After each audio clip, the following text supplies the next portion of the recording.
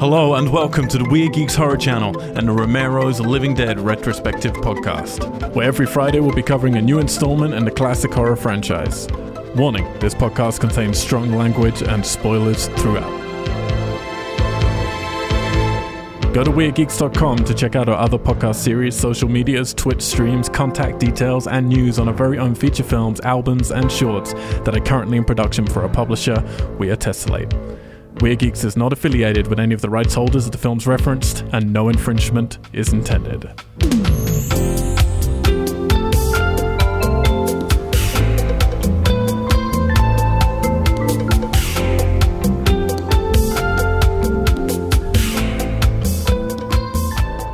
Geeks. Hello and welcome back to the Weird Geeks Horror Channel, where every single Friday we take you through another installment in a classic retrospective horror franchise. Right now we're dealing with Romero's Living Dead series. I'm your host Al White, and joining me for all of these shuffling films is Christina Masterson. Hi. And Haruka Abe. Hola. So we made it. This is the end.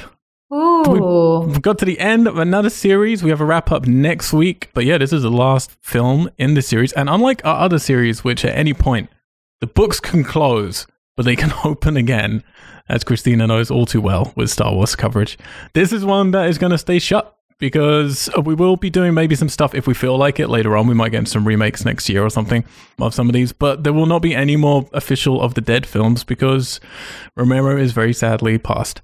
So we'll talk about that in the wrap-up. But yeah, so this is definitely the last one, and that's a strange feeling to know there will not be any more iterations of his vision for this stuff. Like, this has been like a director retrospective as well as a horror retrospective. So yeah, a first for the Weird Geeks. But if you're new to us, please head on out to weirdgeeks.com, go onto iTunes, go onto your podcast apps, type in Weird Geeks, and find us, and you can listen to all of our previous podcasts, which have been Friday the 13th, Nightmare on Elm Street, and Child's Play, what other, Texas Chainsaw Massacre, other things. I don't remember. Too fucking many. Hellraiser. Oh yeah, we did that one. And Star Wars and all that stuff. So yeah, please subscribe and please rate us. It helps us out a whole bunch. So this movie is going to lie to you in the IMDb's, as Haruka kindly pointed out to me. It said 2009 and I would have just blindly gone along with it. But that's when it hit festivals. It actually came out in 2010. It's got a 4.9 on IMDb right now. Not the highest of scores.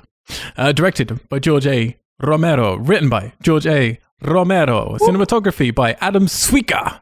We've heard this man before. He made the movie Diary of the Dead. And as we just found out, he also made short films called Urinal and Rape. Classy. Wow. Yeah. Music by Robert Carley, who has done a lot of stuff, nothing we want to talk about other than something called Winona Earp. Oh, God, yeah. Which is like Wyatt Earp, but with presumably Winona Ryder in, but no, sadly not. This looks like, as Haruka again, what did you say it looked like? Like a Buffy the Vampire Slayer ripoff. But yeah. You said... Oh, but I love Buffy the Vampire Slayer. Yeah, but that's a good one. This is like Buffy in the Wild West, but in modern times. It's really fucking weird. Your brain just broke. Actually, we'll get into the cast after we do, because I need to refresh my brain just before we get into the synopsis. So yeah, before we get into the film, we do like to have a look at the landscape of movies that year. Christina, do you have your list? I do. Do you have your list of the top 10 movies of 2010? Okay. Number 10. Do you have 2010 or do you have 2009? Because I know there's some discrepancy with those. You gave me 2010. Then we are golden. Okay, number 10, we have How to Train Your Dragon. Ooh, my favorite. Aw, is it? Yeah, it's my I haven't Haruka seen it. Oh, you should. I'll watch it. Is the first one better or the second one, Haruka? I don't know. Is it the first one? Look at you. I don't know. You came to me the other day and said you were watching the second one, and I was like, oh, do you like? You said you liked it a whole bunch. Oh, I like the second one better, but I still like the first one. Okay. Yeah. Is it cool? I like this cartoon. It's good. From the creator of Stitch, Lilo and Stitch. And number 9, we have Despicable Me. Ooh. More CGI. I'm not a big Despicable Me fan. It's not terrible. It's all right. I love it. Do you really? Yeah. It's my favorite. What is it? The Minions? They can't both be your favorite. You have to pick one. Okay, dragons better, but good, sure. still cool. Okay, we can still be friends. There's actually a lot of animation ones this year. Yeah, number 8, we have Tangled. Oh my god. Wow. Did that make more money than those 2 films? I thought yes, Tangled would... Oh, Tangled. I was thinking of Frozen. Yeah, no. Tangled's... Yeah. Well, Tangled's no one remembers huge, Tangled. No? Is it really? Yeah. It did really well. Wow. I didn't know that at all. I mean, I watched it, I think, maybe, at the time. There might have been a point where I was still just watching all the Disney films, and now I've given up. Life is too short. Instead, I'm watching Survival of the Dead. Number 7, we have Iron Man 2. That was everyone was on a bit of a Marvel high, and then Iron Man 2 came out and people were pretty grumpy about it. I remember at the time I liked it more than the first one. I've gone back to them very recently, and no, it isn't as good a film as 1, I mean. Or it's 3, but it's all right. It's pretty good. It's got what's his name in it from the wrestler, Mickey Rourke. Mickey Rourke. I love Mickey Rourke. He's great. He's hot. I was going to say, how did you make that sound sexual? He was. He really was. He was hot. Not anymore. Did he have plastic? What happened to him? Did he have plastic surgery? Nobody knows. I think so. Bad things, I think. He still looks hot in The Wrestler. Really? Yeah. I mean, hot as in you're damaged, clearly. But that's how you like them. Anyway. Okay, number... You just learned too much about Haruka. 6, we have The Twilight Saga. Eclipse. Wait, which one? Oh, Eclipse. Is that the first one? 2? No. The first one was just called Twilight. Maybe? Then there's Eclipse. And then is there Breaking Dawn Part 1 and 2? Is there a third one? New Moon or some bullshit? I don't know. You seem to know it much better than we do. Yeah, Al. Yeah, it's because my bassist, Tom McCann, who was used to do this podcast with me, he's a big Twilight fan. Or at least he used to. I don't know if he wants me saying that, but fuck it, he is. There was Twilight, then there was Twilight New Moon, then Twilight Eclipse, this was the third one, and then the fourth one, of course, broken into 2 films, as is customary.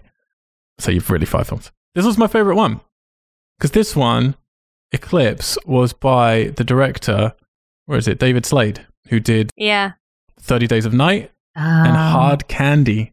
Oh, that's a good one. He's a cool director. I like him. I like Twilight. I'm not going to lie. You like the twinkly vampires? I watched it secretly. You like Buffy, you like Twilight, Haruka's into damaged old men. We're learning a lot. Yeah. Okay, number 5, we have another animation, Shrek Forever After. Oh my god. That got number 5? That was still making that much money? Fuck. That's crazy. Why are everyone watching so many cartoons that year? Yeah, no, seriously, there's even more. Okay, what? Number 4, we have Inception. I mean, one of my personal favorite blockbusters of all time. Really? Oh I think I it's never how watched a blockbuster should be. Yeah. Okay. Number 3, we have. Too busy watching your fucking Twilights. What? Nothing. Number 3, we have Harry Potter and the Deathly Hallows Part 1. What? So George Miller seems to be bringing out a film with every single Harry Potter movie, doesn't he? Basically. Yeah, this is the second to last one. Talking of double bill final episodes. Yeah. That's when everyone dies. Yeah. I wasn't a big fan of the last couple. I thought it just looked too grey. But yeah, it was fine. What up, Christina? What else is happening? Number 2, we have Alice in Wonderland. Oh, wow. That got number 2. Yeah, Tim Burton. Yeah, that made a load of money. Dang. That did make tons of money. I love what's her face in it, though. Mia Wasikowska. Yeah, she's great. Yeah. And number 1, the top animation of the year and the top movie of the year, which is blowing my mind, Toy Story 3. Oh, yeah, for sure. Really? It's that popular? Yeah. It's fucking Toy Story. Like, that was the first CGI animated movie, really. So, I mean, that film was huge. That film was so big. I mean, I'm surprised there's that many animated movies in the top 10 that year. Like, there's 5? Yeah. That's crazy. Wow. Crazy. That is crazy. That's but, crazy. That doesn't surprise me. Toy Story. We've got a new one coming, apparently. Yeah? Cool. Yeah. Haruka. Thank you very much, Christina. Yes. Appreciate it. Nice big yawn there. We've barely begun. Haruka, what horror films came out in the year 2010? Okay, so Please. we've got 30 Days of Night, Dark Days, which I believe is a sequel to 30 Days of Night. You are correct. Yeah. Not as Okay. good. Thanks. It was tough to, yeah. You But yeah, figured out the code. eventually, yeah. We've got Atrocious. Never heard of it. This is a found footage film. I think it's Italian or Spanish? Spanish? I think it's Spanish. It's pretty good. Oh, I remember seeing it and thinking it was all right. But not- okay. Yeah. We also got Black Swan by Aronofsky. Speaking of, Aronofsky. Yeah, well, you were saying, like, we were going through this list a little bit beforehand, and you were saying, is The Black Swan a horror film? Mhm. Like, well, it's psychological horror. So some people definitely think of it as a horror film. I don't know. Okay. I think it's a horror film. I guess there were some scary moments. I Yeah, suppose. it's tense. There's some nightmarish stuff. Wait, Black What's up? Swan with Black Swan. Natalie Portman. Oh God, that didn't even make it to the top 10. No, that one. Aronofsky will never make it to the top 10. I can It still safely say win that the now. Oscars, though, or was it just Natalie Portman? It did pretty well with the Oscars, isn't it? Nominations. I don't know if okay. it got won anything. But. Okay. We also have Cold Prey. Which, number one?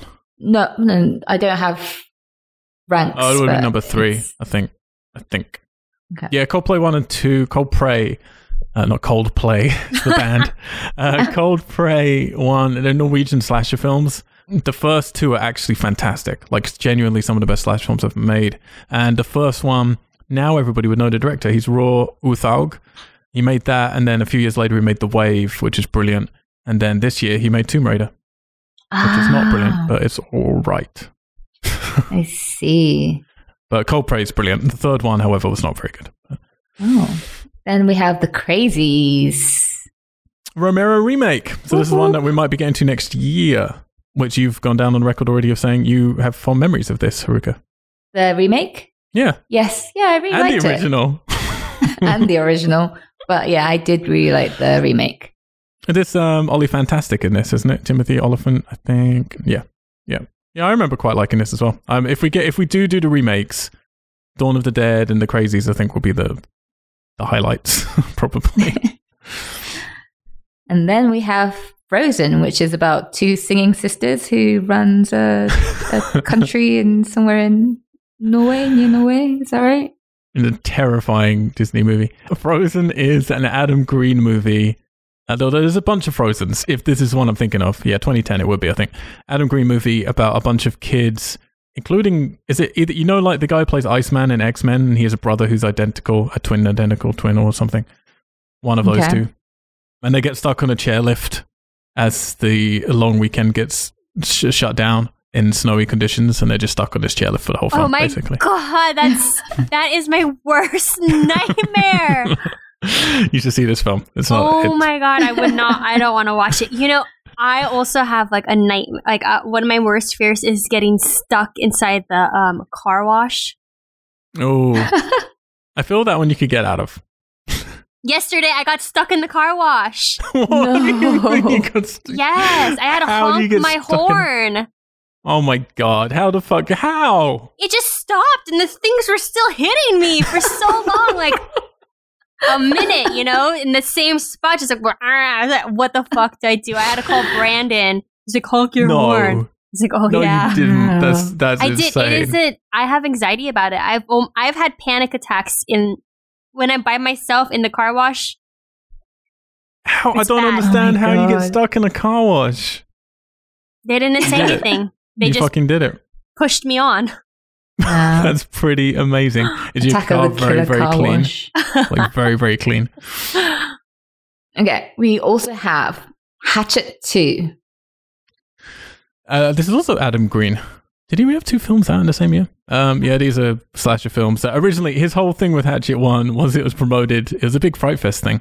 And it was promoted as not another sequel, not a remake, and not a Japanese one. And because it was like a whole, he was trying to like get back to horror roots and not do all the stuff that was happening right then. And then he made 3 sequels to it. There's Hatchet, Hatchet 2, Hatchet 3, and then they just did Victor Crowley, which came out last year. The first one's all right. It's okay.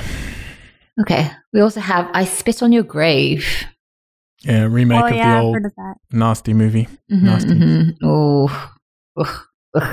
If you like rape revenge films, then there you go. All right. Next one's pretty good. Insidious. I like Insidious. There you go. James Wan. We talked about him in a previous episode, didn't we? Did we? Somehow? Probably. Anyway, normally he turns up because he makes plenty of things. The Insidious, which is now part of the Conjuring universe. And you got Annabelle, and you got The Nun coming out. You got, what's it called? The Tool Man or something? Whole bunch. Okay. There you go. The Marvel universe of horror films. Next up, The Last Exorcism. This is big budget found footage. I think Eli Roth produced it. Yeah. It's actually pretty fun until the ending. But yeah. Okay. Next, Let Me In, which is the remake of Let the Right One In, is it? It is indeed.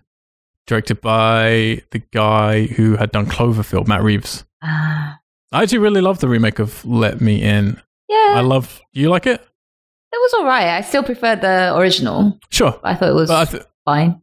It's one of the things where people get really angry about it because like it doesn't need to exist. It's like, no, you're right, it doesn't. But it does slightly different things with it. Kind of like the Ring remake. Not as much. I think the Ring remake does more different things with it. But I don't know. It's kind of got its own identity and it's very beautiful. Okay, up next, A Nightmare on Elm Street. This was the Platinum Dunes, Michael Bay remake of Nightmare on Elm Street, which did not do very well.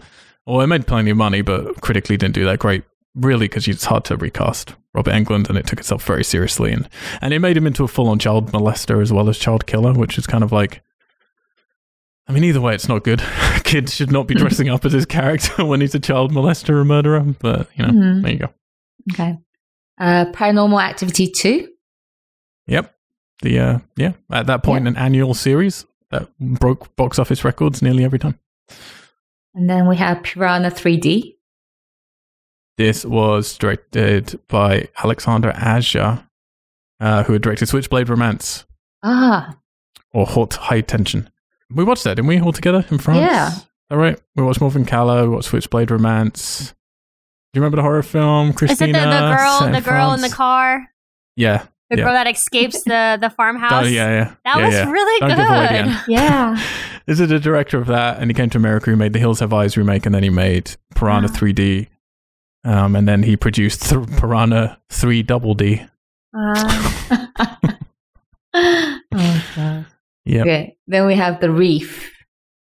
It's an Australian shark movie, and one of the best shark movies ever made, actually. People should check it out. Okay. I will. Resident Evil Afterlife. Continue. Saw 3D. Continue. The Silent House. This one was weird because, all right, so there's an original movie called The Silent House, which was made, and it's a horror film that is all one shot. So the entire movie is done in one single shot. Well, supposedly, Is this the one where the girl is deaf? Is what? Is she deaf? No. That's the one. That's Hush on Netflix. That's good. Have you seen that? No, but why do I know about it? Did you send it to me or something? Or was it supposed to be, were you screening it at your horror nights? Yeah, Hush, we screened it. Yeah. Hush, we screened it. I missed it. Okay. Yeah. No, this one, The Silent House, is like, it's a single shot movie. I forgot what country it was originally from. It's like Hungary or somewhere, I think. And the same year, literally, as it was doing festivals, people were going crazy about it. So America bought the rights and remade it before the original film had even come out internationally. So you had 2 versions of The Silent House, one starring, I think it's like Emma Thompson or someone. It might not be Emma Thompson. It's someone like that. Hang on. I need to know. But yeah, they both came out basically the same time. So you had the remake and the original. And of course, the remake dwarfed, the original internationally. It was Uruguay film. Interesting. Nice. And the remake was with Elizabeth Olsen. Oh. And also done in a single shot as well. So they're kind of an interesting pair to watch back to back because, they were like made in the same year, which is kind of unusual for the remakes. Okay. Well, the next one, great film. I wouldn't necessarily call it a horror film. Tucker and Dale versus Evil.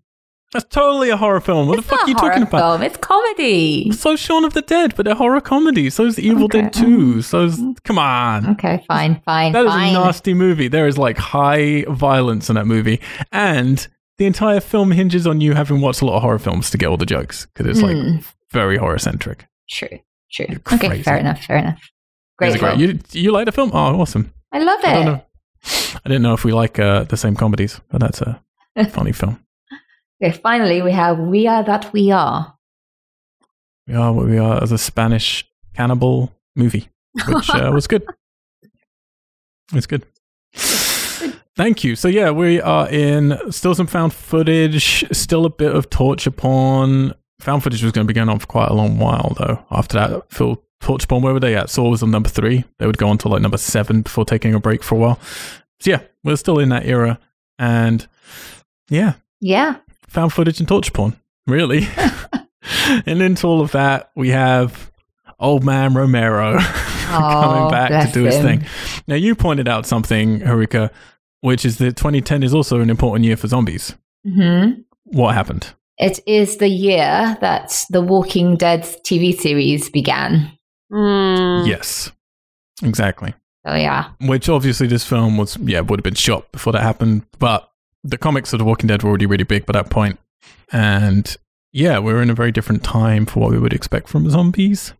And Romero was doing something here where he had made a lot of money on Diary, believe it or not. He did? Well, I say a lot. I mean, not a lot of money, but a lot of money comparative to his budget. So it was considered a good success because it brought back like 4 times the money or something. He actually wanted some time to breathe and not to make something again. But he had a lot of pressure on him to make something else as quickly as he could. And he decided he wanted to discuss war. And he was remembering an old film called The Big Country, which came out in 1958. And it is a film that I feel all of us may well enjoy more than we did this movie, particularly Christina, I think. The movie, though, is about 3 hours long.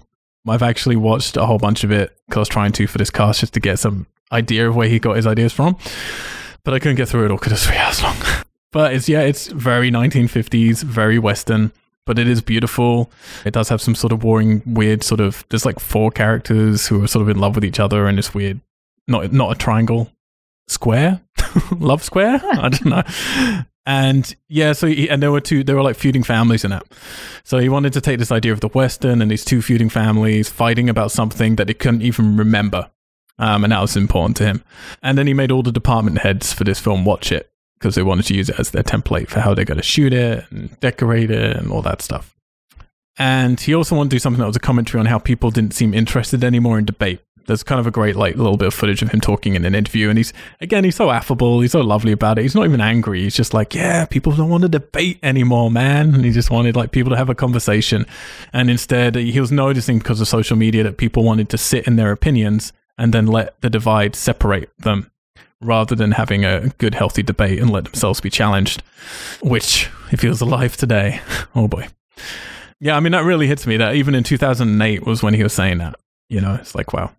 Yeah, and he really wanted to make each of his Dead films look and feel different from each other, particularly as he got further into the series. And he knows that he said a lot of his younger fans found that frustrated, but for him it was disappointing that they would find it frustrating. He was like, why would you want all the films to feel the same?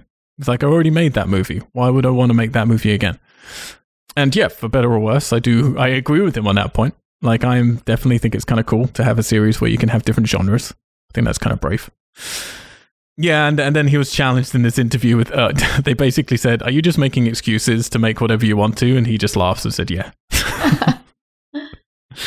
So basically, yeah, like Diary had done pretty well, despite not getting good critical or public acclaim, because it was so cheap to make, and he had pressure to make something else, and he wanted to make a Western. That's essentially what happened. So he found an island and was like, well, if you're on an island, you're going to be cut off. And he found a way, you know, he was justifying it, saying, look, there are these places where they really are kind of trapped back in time. Christina, I'm sure you can nod to this because in my road trips across America, you definitely come across places which are kind of trapped in a bit of a different time period. Oh, yeah, definitely. Mm-hmm. And, like one of the characters said, they're all closed-minded too, just because they're not exposed to so much. Yeah, definitely 100%. But wait, I thought they were in Ireland at first. Yeah. Oh, God. Yeah, that's understandable. No, I'll just say to Haruka, like, do you have Canadian Irish? Like, is that a thing? Because this is so fucking confusing. And then they're not even meant to be off Canada. They're meant to be off an island to the south of Philadelphia, isn't it? What the fuck? I don't get that. Why was everybody Irish on that island? I don't really know. I'll be honest. I don't. And as Haruka pointed out to me, nobody is Irish in the cast. These are all Canadian actors. Mm-hmm. But they all have an Irish accent? Or am I wrong? I mean, they're all putting on an Irish accent. I guess they're supposed to be like of Irish descent. That's what it means. Like, you have American Irish. Do you have Canadian Irish? Do you have Indian Irish? Do you have, like, I don't fucking know. I don't know.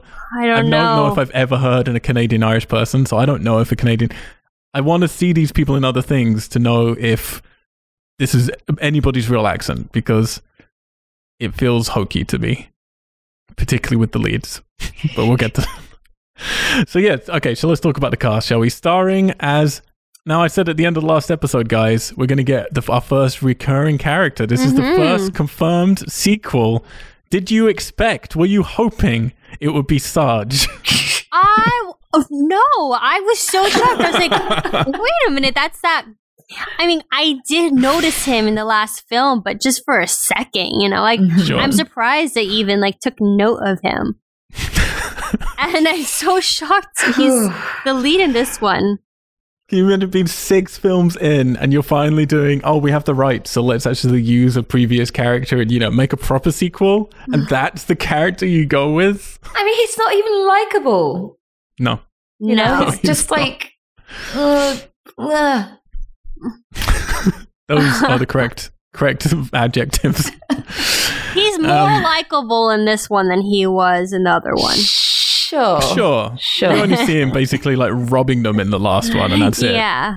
And holding a gun to a camera rather than a person, which he does again here because we have to have a flashback so you remember. Do you remember this guy? No? Let's show it again. Let's talk about it as well, because otherwise you won't remember who the fuck this guy is. But yeah, Sarge is starring, played by Alan Van Sprang again. He's been in Saw 3, Narc, The Immortals. We've got O'Flynn. Oh boy. Played by Kenneth Welsh. He's been in Day After Tomorrow, Twin Peaks, Time Cop. Oh, we got your attention.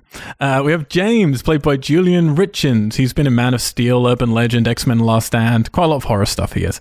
We have Janet and Jane, the twin sisters, played by Kathleen Munro. The 2 J's. The 2 J's.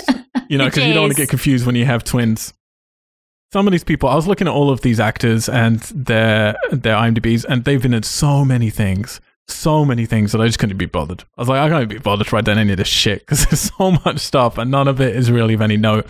And most of them, actually, I would say all of these people have worked together on numerous projects, including Winona Earp and a series called 13, which I think is based on this Canadian-French comic book. So kind of this weird James Bond thing. Then we've got Muldoon, played by Richard Fitzpatrick. We've got a lesbian character, very nicely called Tomboy, played by Athena Karkanis. She's in Suits, The Expanse. She's also in the Saw series, in Saw 6, in Saw 4, and in a film called Tomboy. Oh, spin-off? What the fuck is that? I don't know. I probably should have checked. I haven't. Weird. Well, what I wonder is, because as we're about to learn, so Sarge wasn't in Saw 4 or 6, but he was in Saw 3. Now, a lot of these other people have all been in Saw 4, 6, or 5, and in between those films is when she made Tomboy. So I'm wondering if they all knew each other and were maybe involved in Tomboy in some way and then carried it over as like an homage or something. I don't know. Very strange. Maybe. We have a character called Boy, who's played by Devin Bostick. He was in Okja, that Netflix movie. Ooh. He's in The 100. He's in Saw 6. He's in Saw 4.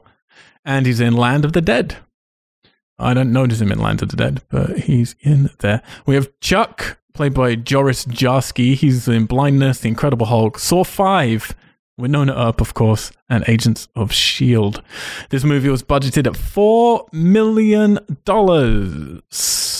Wow. Would you guys like to guess how much worldwide box office it made off of its $4 million? Whew. 10 million? Well, since it's Romero, I don't know. Say around 10, 12, like the previous one.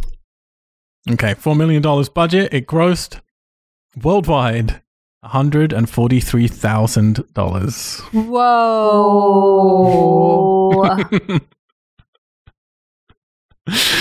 This is Romero's biggest bomb in his Dead franchise. Anyway. Oh, wow. Ouch.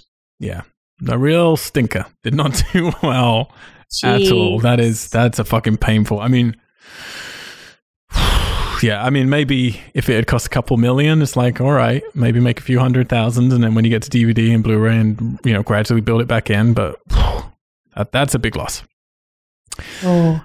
All right. Not much else to say about this movie. Let's get right into the meat of it. We are thrown in right off the top some new production companies. Got a little George Romero production company with somebody as well, I noticed. Some little creepy moon stock footage. And we learn that we get a VO of 53 million every year, 107 every minute. These are the people getting turned into zombies. And now every one of those dead people gets up and kills another person, and then they get up and kill another. So we're getting those rules again straight at the beginning. That was a direct quote from Dawn, I think, wasn't it? Or Day, maybe. The second half is, I don't think the 53 million every year, 107 every minute. Right. Yeah, but the second half is definitely a nod. So we're getting VO from Sarge right at the beginning, and I immediately sorry, just to clarify, I've seen this film once before, and I saw it when it premiered at the Fright Fest. You guys, fresh, brand new. Fresh as fuck. I'd forgotten almost everything about this movie other than horses. and coming out of it feeling quite deflated. When we start with this and it's fucking Sarge's VO, I was just like, oh man, is he really our lead character? Which kind of, sort of. It's a weird ensemble. And we're with his group of army. Well, we're actually just before he splits, aren't we? So this is actually a prequel to Diary of the Dead at this point, or taking place concurrently to the beginning of Diary. We're with his army folk. He's waiting for his friend to come back to life. And then when he does come back to life, he's trying to get the person from his squad who's responsible for his friend turning into a zombie to kill him, but he won't. So he kills his friend and then threatens the guy. But then another zombie army guy just bites him, so they get to shoot him after all. It's just a fucking mess of there's no tension in this beginning at all. It looks like people are making it up as they go along, And just zombies just walking around. It's if you're in an army base, wouldn't you secure your perimeter? Yeah, I just I didn't understand what the purpose of it was for. We get a really silly shot of a guy with a AK-47 or whatever, putting his gun against the zombie's head and then blowing it off, all CGI style. Oh, that was so bad. But he's holding it above his head in this really weird way. The CGI in this film was so bad. Oh my god. Wasn't it? Yeah, it's not great. He has embraced CGI for this film. But did you think the guy, Sarge waiting for the friend to wake up and stuff was very similar to the Dawn again? Yeah. I was that's the problem. It's you've done this before. Exactly. And much, much better. Exactly. I was like, why? Mm-hmm. No, it's not a great way to begin. Yeah, and then we get one of the army guys goes, "This sucks. I never signed up for this shit." It's yeah, no kidding. Didn't sign up for a zombie apocalypse? What's wrong with you? Oh, God. Stupid. And then we cut to a clip from Diary of the Dead just to assure us of look guys, we're so clever. We're using that little character that you didn't care about in the last film. Although, to be honest, I don't know I cared about anybody from the last film. He might be the only one. Is there anybody we wanted to see carry on from Diary of the Dead? I only noticed him because he looked like John Hamm. That's it.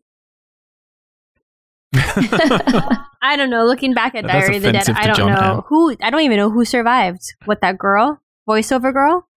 No. Yeah, I definitely don't want to see her. I'd rather see Sarge and her, to be fair. If we're going to follow on characters. True. But he explains that things are going pretty well till he met those damn kids.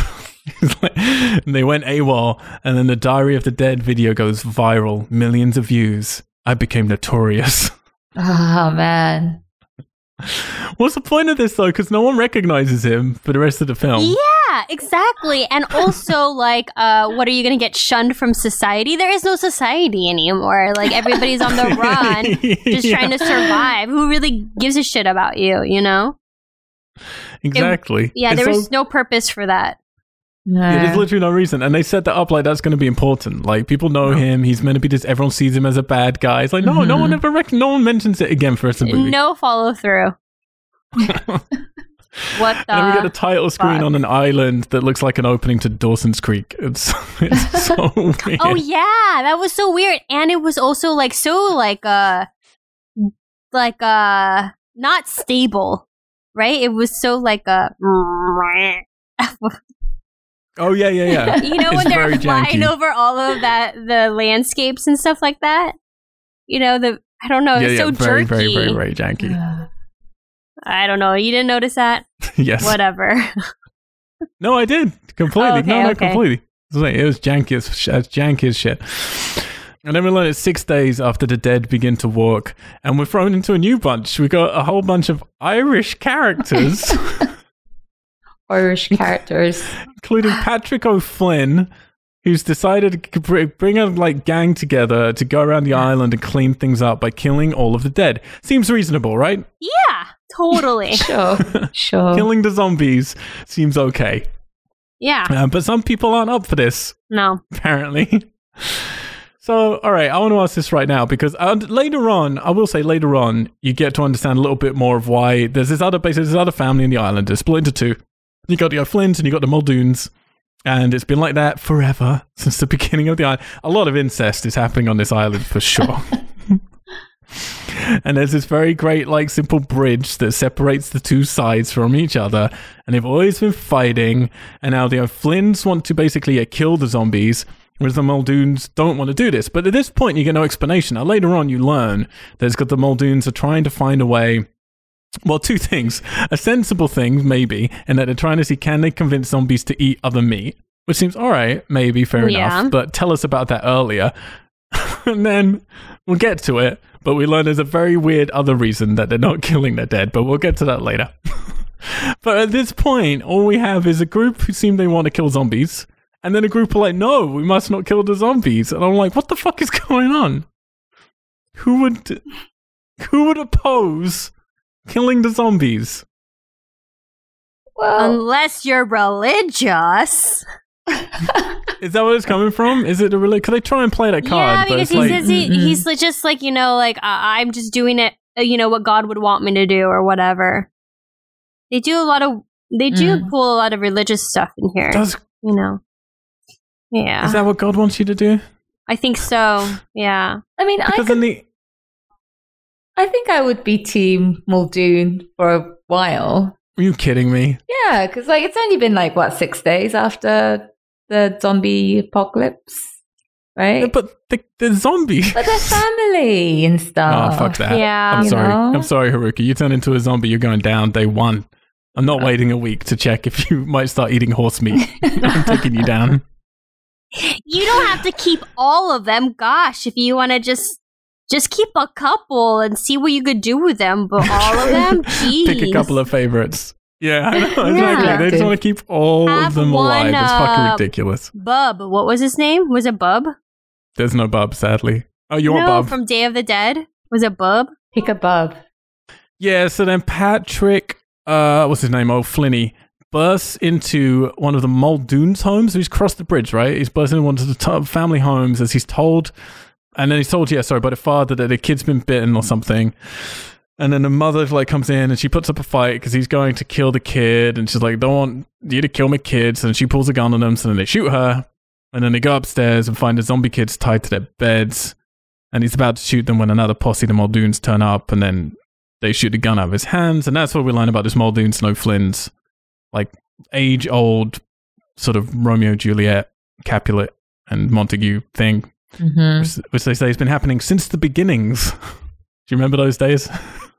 Good old days. Yeah, and I feel like, God, they're so easy to kill. Like, everybody in this movie is so easy to kill other people when there is, like, a low percentage of humans and a high percentage of already dead people. Yeah. You know, it's like... Yeah. Like, so easy to kill. I think it's proven in war times it Non-dead tends people. to bring people together. And instead, it seems to be having the exact opposite effect, which I think is meant to be Romero's point. Like I said, he wanted to talk about war, and he wants to talk about people not wanting to discuss stuff anymore and just wanting to, you know, have their own point and stick to that, which I guess is what he's trying to do here. But oh my God, these fucking characters, man. Oh my God, they're so like trigger happy. So trigger happy. It's like, what the fuck? It's how they look. It's how they dress. It's their how they accents. talk. It's their actions. It's like absolutely every fucking aspect of these characters is just so annoying. And oh my God. And I suddenly remembered it as I was watching this. I was like, oh my God, I forgot about these lead fucking guys from each family and how incredibly annoying they are. Yep, they're annoying. Yeah, but you're right with the religious stuff, because Muldoon does say here, like, he believes the day of judgment will prove him right. That you got to keep peoples alive. But we've learned in other dead movies that they say, like, you know, when there's no more room in hell, then the dead will walk the earth. So I feel like most people would see these as like demons from hell by this point, but no, he's choosing them as like a test from God or something. Don't know. But then He seems very happy to kill them later. he's happy to kill everybody else. Yeah. Contradictory. Happy to kill living people. Yeah, all right. And then then he's like, when he's judging, when he's trying to justify it, he says, maybe they're not dead, maybe they got some kind of sickness. Maybe someone will find a cure. And then he says it might take 100 years. I was like, what?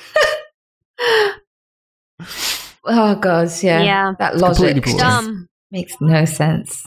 And then it's like, our families that lived on this island, the only families that have lived on this island are yours and mine, which again is a huge ancestral problem. The only families who've lived on the island are those two, and they never intermingle. That's a It's problem. a pretty big island. Yeah. I mean, I Like- think so. You get that one shot at the beginning. I don't know. I kind of like the island. to be Yeah, honest. the island's nice. I mean, it looks like you're It in convinced England. me. I'm not in England, in Ireland. In Ireland. But you're not. You're off Philadelphia, apparently. Just to the east, on an unmapped But island. only Irish people live there. Yeah.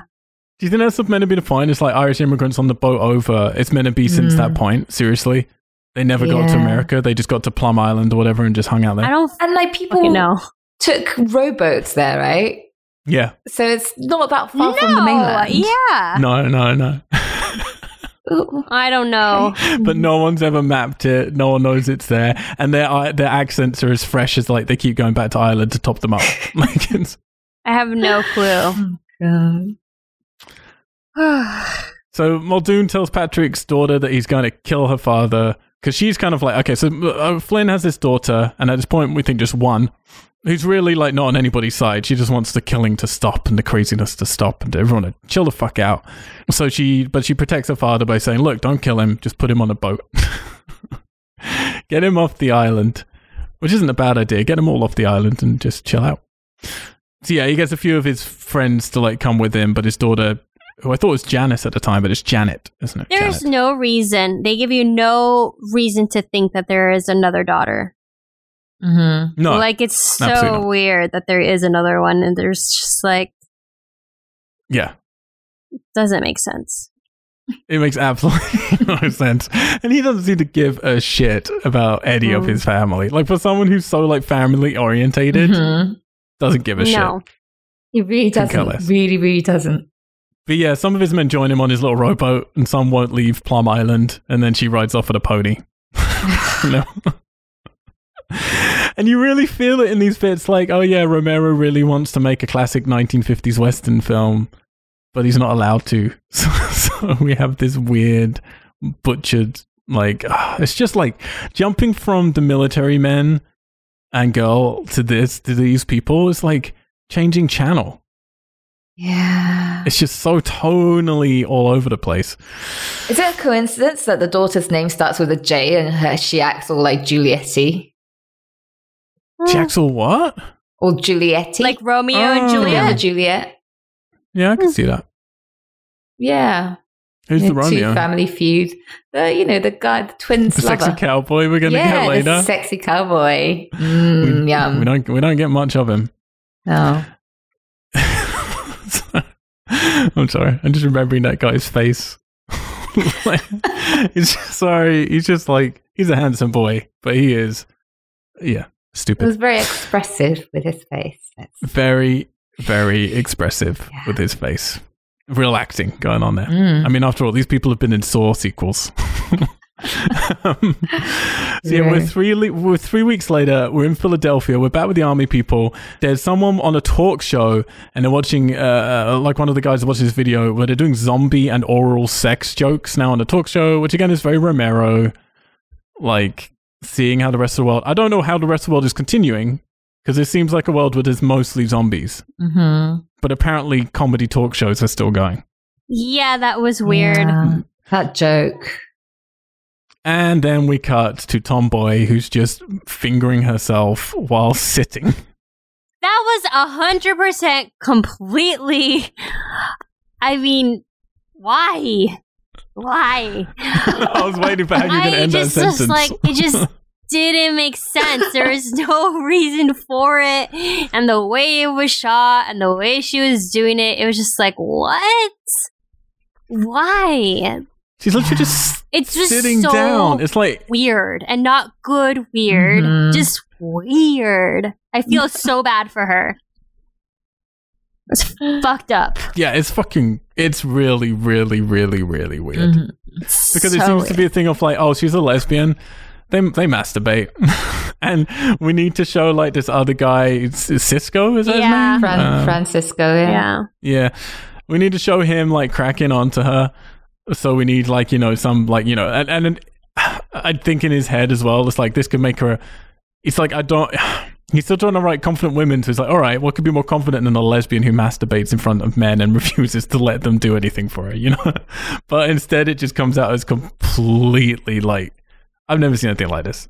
The guys don't even seem to care either. No. She's like masturbating right in front of them and they don't even really seem to care. She does it all the time.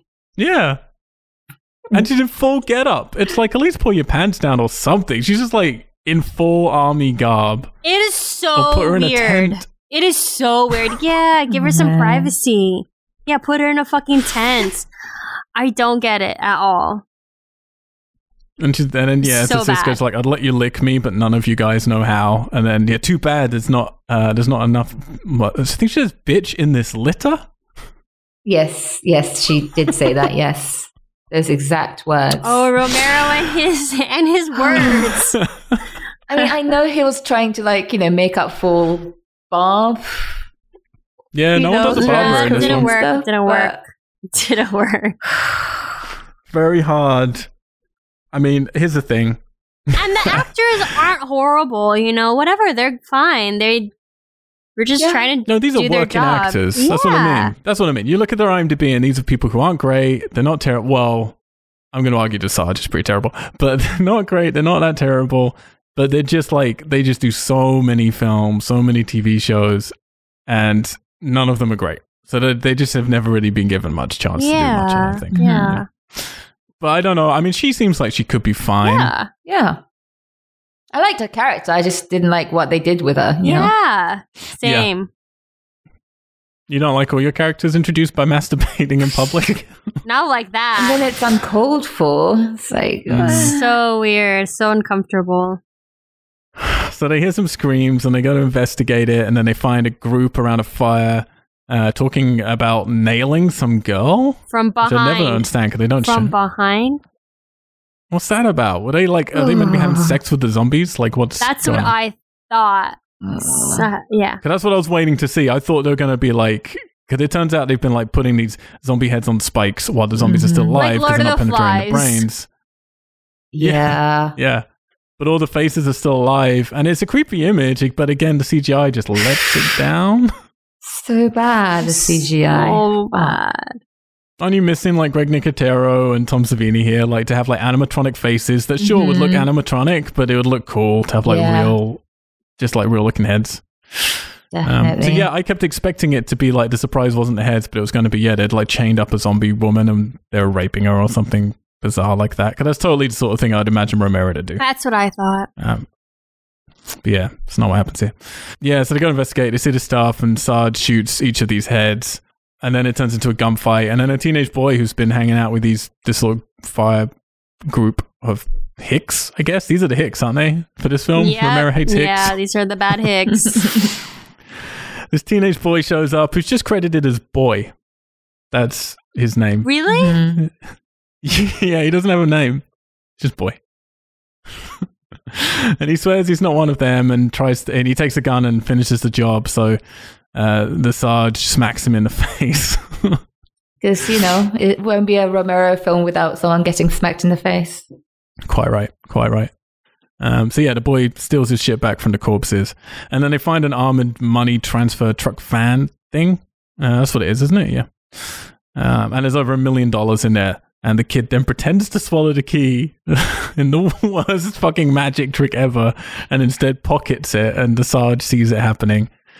And the Sarge wants him to drive north because they say, "Where are you going?" And say, "We want to get to no place."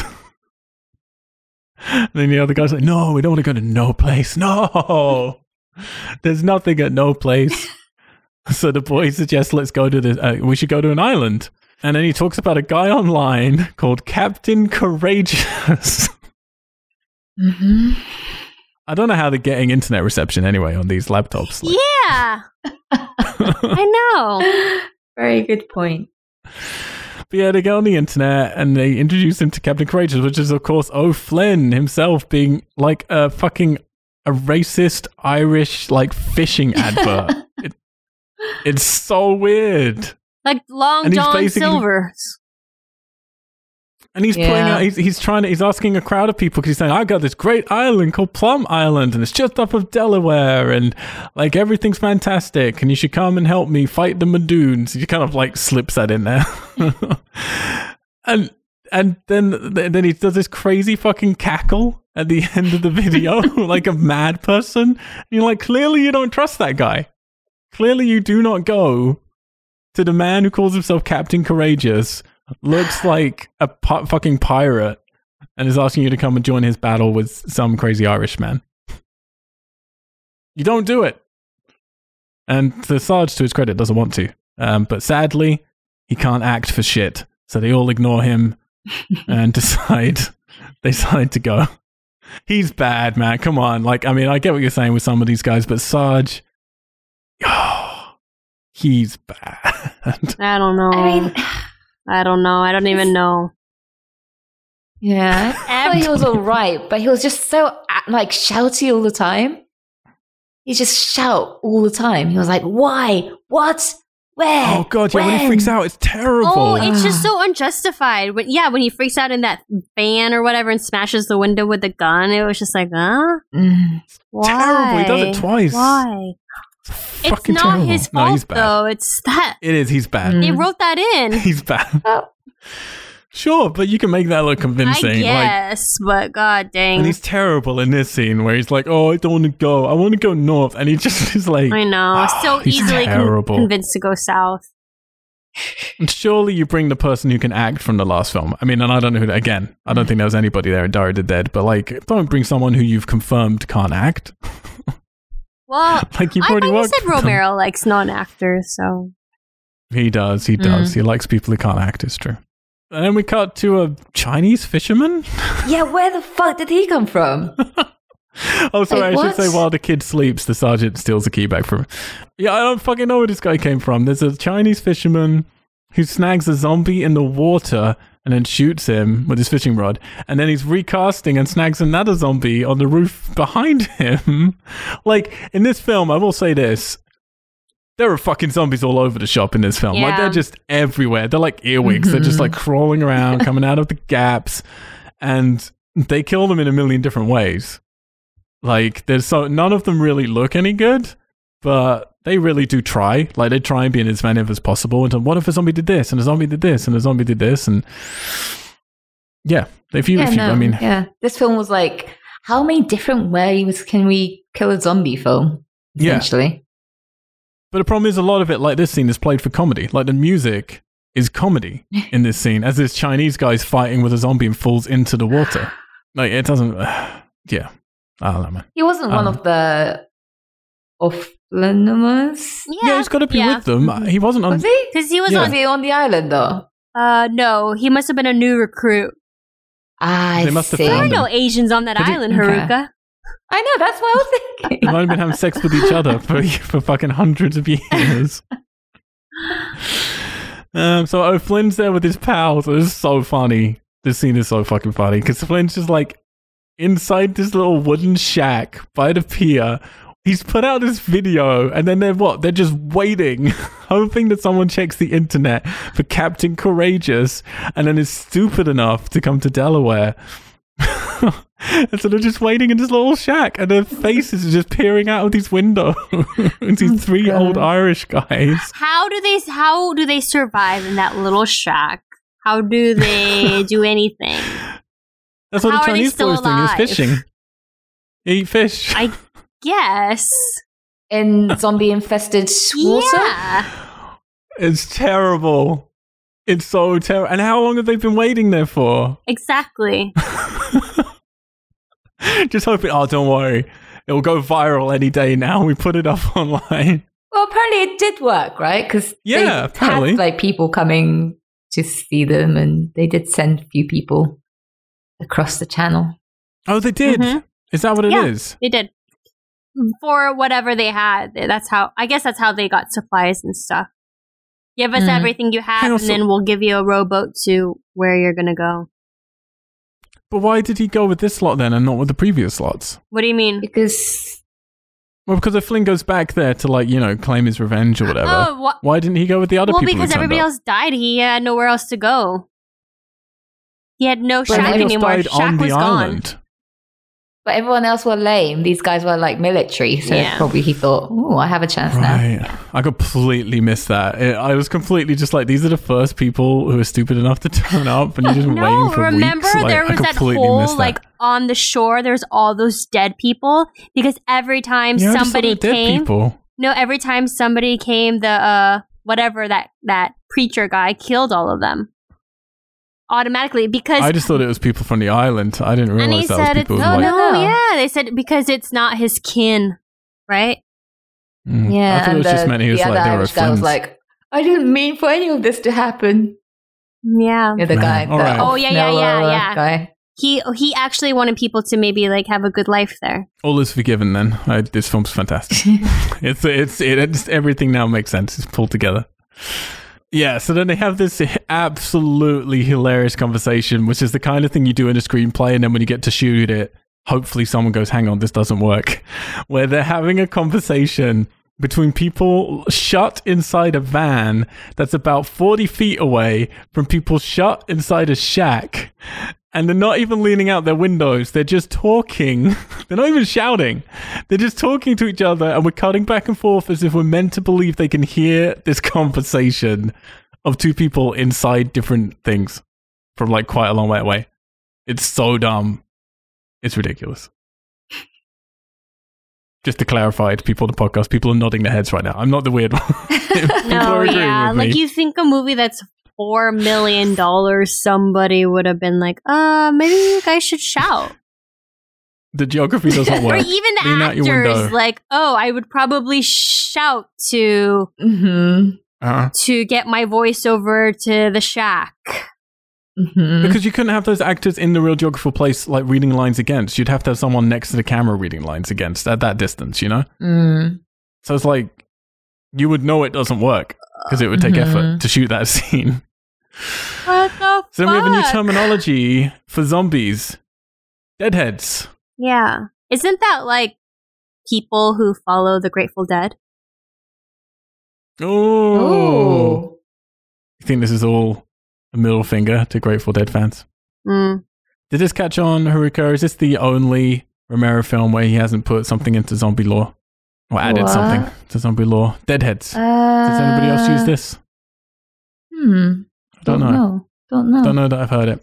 I'm not sure if this film adds anything to zombie lore other than Well, ponies. zombies eventually eat horses. Yeah, I know, but I don't know. I just don't know if that's something that anybody's using. If you know what I mean? He always seems to add something where twist and catches on in whole, popular blood culture. thing that comes in later on.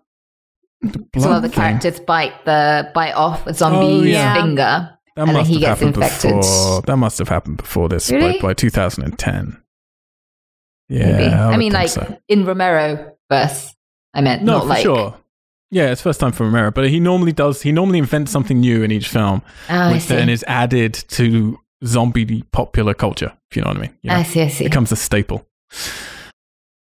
Horse But yeah, riding. anyway, I love this bit as well because Flynn shouts at him, "Oh, you can't get out now because the road's are lined with TNT." Oh boy. What about the one they just drove in on? They just drove. Well, maybe they have like a switch to like not activate it, like deactivate it No, while they come drive on. in. You can't do that with TNT. That's ridiculous. Well, it did have some like Lights, light up yeah. system thing going on there. I saw that too. did But then see they that. just show the zombies like walking it and it just blows up. So it just works like, a mine. Well, who the fuck knows, Al? You're the one that made us Fucking watch this stupid. movie. I did not stop saying that from podcast to podcast. I did not make you do anything. This is not going to become a reoccurring theme. But then they see a big old boat and Asajj says, I could swim over to that and bring it back. And then Cisco goes, yeah, but can you drive it? And he's like, yeah, I can fucking do it. And he said, I'll figure it out. And Cisco says, I know how to drive a boat. Boats are like women. There isn't one I can't figure out. Fuck's sake. Because he keeps wanting to get down and dirty with Tomboy, saying that if she gives him 5 minutes, then he'll give her. He'll Was it 5 change her minutes? life. No, I I'll don't change hate your life his forever. acting though. No, it's all right. I mean, for the lines he had, he did okay. Jesus. Yeah, I mean, okay, I think is the operative word. It's like in a sea of shit. Yeah, It's something really, like it is in a he's not sea of sinking. shit. So then a firefight begins between the two groups, and Cisco's trying to is he really called Cisco? Am I saying that right? Oh 'Cause yeah, that's the fucking it's rapper, Cisco, isn't it? yeah. Right. As he's trying to swim across, and then we have there are cool ideas in this film. There are the zombie hands coming out of the water as he swims. So having these zombies who are presumably at the bottom, it doesn't make sense. It would have to be so shallow, it's ridiculous. Yeah, because even at one point they were like, "Oh yeah, they must be standing. Zombies must be standing on the bottom." Okay. But they must be on ladders down there. Because Yeah, but then 'cause how if is it's that ferry all the way over there? Exactly. Exactly. It has to be deep enough for a ferry to, be able to fucking. I don't know. Again, stuff that works maybe in script, but when you get to set, you're like, oh shit. But zombies, I guess I don't know if they swam. I guess they could have walked in Land of the Dead.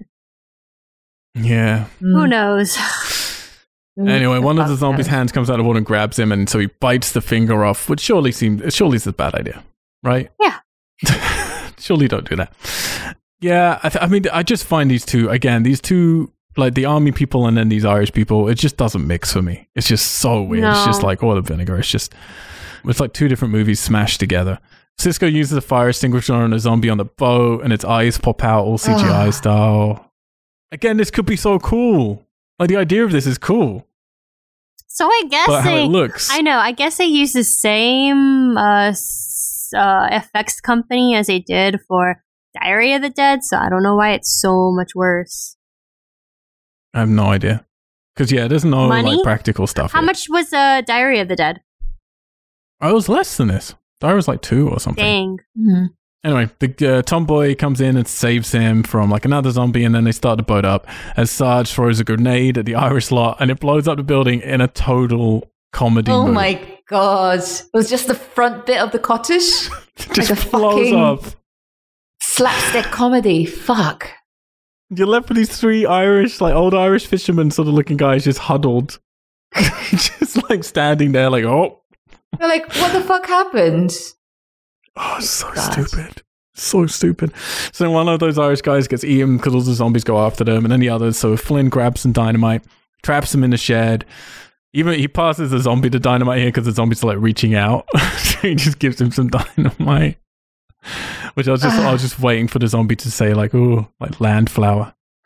And flower. And then he jumps onto the boat. And it's this whole scene's ridiculous. Just like, oh, you see that huge boat? Let's just go over there while people are shooting at us. Zombies are trying to eat you. Hope there's a way to start that boat. Drive it over to us through shallow waters.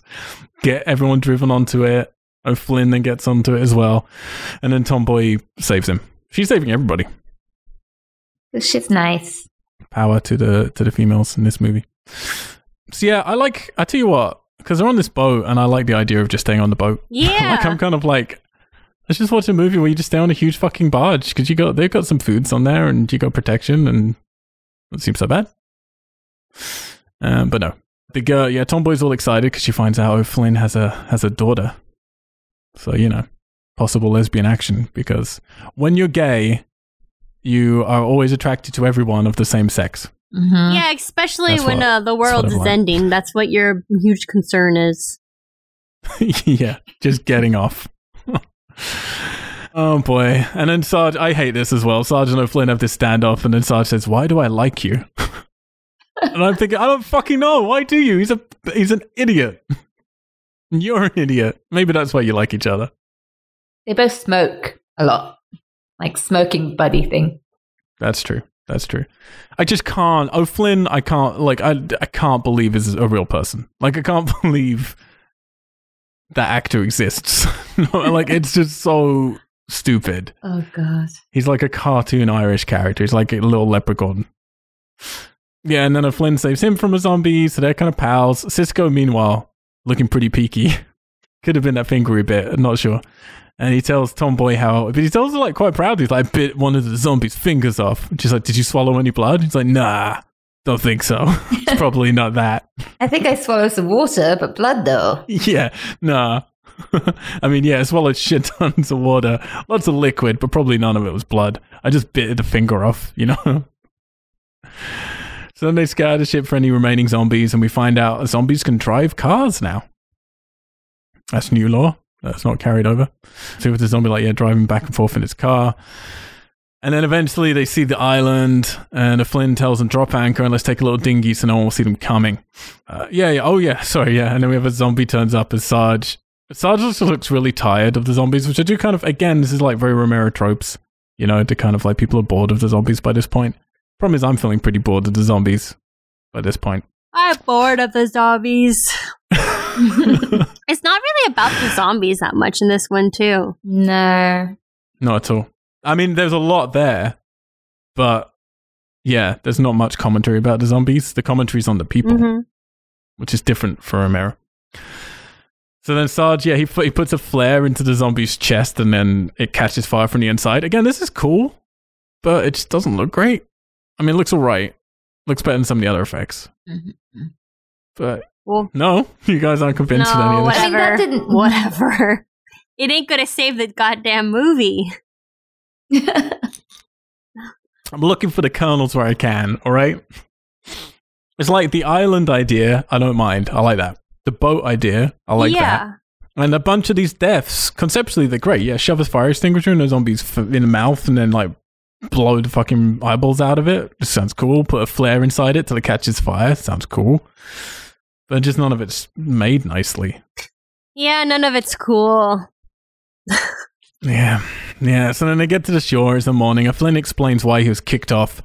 And he explains that one side of the Pussyfoot River... Why does it have to be named Pussyfoot?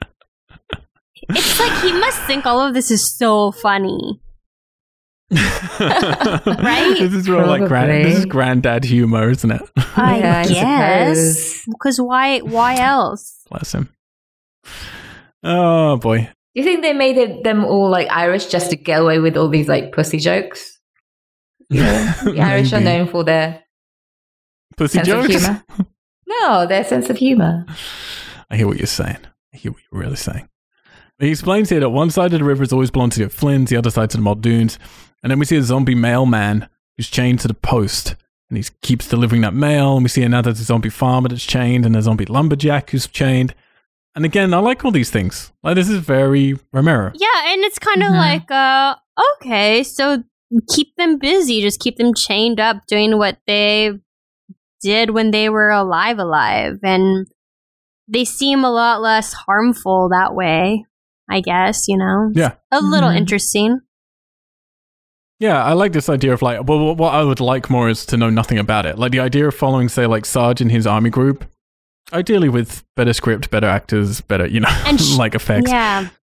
But having them decide, because the kid says we should find an island, so they don't even need the O'Flynn. They've already had the idea, let's find an island, and then like sure they go off on a boat and then they find an island, and that's like the first like half of the film or something, and then the second half they get to this island and it looks deserted, but it's kind of like Wicker Man, they've come across this sort of cult island they didn't, that's weird and scary for different reasons, and their first thing when they get there is finding all these people just like chained up like zombies doing their old chores. That'd be fucking creepy. Yeah. And then suddenly you realize, there are people living on this island, and there's a weird, just have the Muldoons. Forget about the O'Flynns. Just the Muldoons, and they've all decided, no, because of religious reasons, we keep them all alive here, and we do weird stuff with them. That would be cool. Yeah, that would be cool. Because it kind of looked cool. You know, that part. Yeah. I feel like, and I know I'm wrong because I've seen the trailer and it's a piece of shit, but I feel like this is a movie where you should be able to make a cool trailer out of it. But once you watch any of these scenes in motion, it just falls apart completely, But then someone starts shooting at them, so they hide, and a gunfight kicks off, Western style. And then Cisco, who's meanwhile taking his pulse at this time, because what better time than during a gunfight than to take your pulse? And then Sarge gets clipped in the shoulder. In the soldier shoulder. There you go. That's the one. While protecting his friend, who he said he would never protect first. He said, I wouldn't take a bullet for anybody. And then he does. And then his friend's like, oh, you see, and you good one. And then he dies. Kenny. Bye-bye, Kenny. And then Tomboy takes out the shooter. Because again, she's fucking doing everything in this movie. She's saving everybody in this film, as well as masturbating in public. Like, what more do you want as a female? Exactly. Yeah, and then O'Flynn's daughter rides by with what looks like the Crow makeup on. Like, she just she looks like she's one of the members of Kiss. She just sort of rides by with black eye makeup on. It's goth. I did not get she was dead in this shot to begin with at all. I had to go back to that shot. Did you really? Yeah, because they were like, she's dead. I was like, was she? She's riding a pony. Surely she's fine. It's hard to stay on. Yeah, I love this line as well, because Sarge just seems fine, and then Tomboy goes, given the fact that you've been shot, are you okay? And he goes, yeah, I'll live. Yeah, so here's where we see those dead zombies lying on the banks of the river, which I completely didn't understand then. I completely got the wrong end of this. Now you know. Now it's all come together.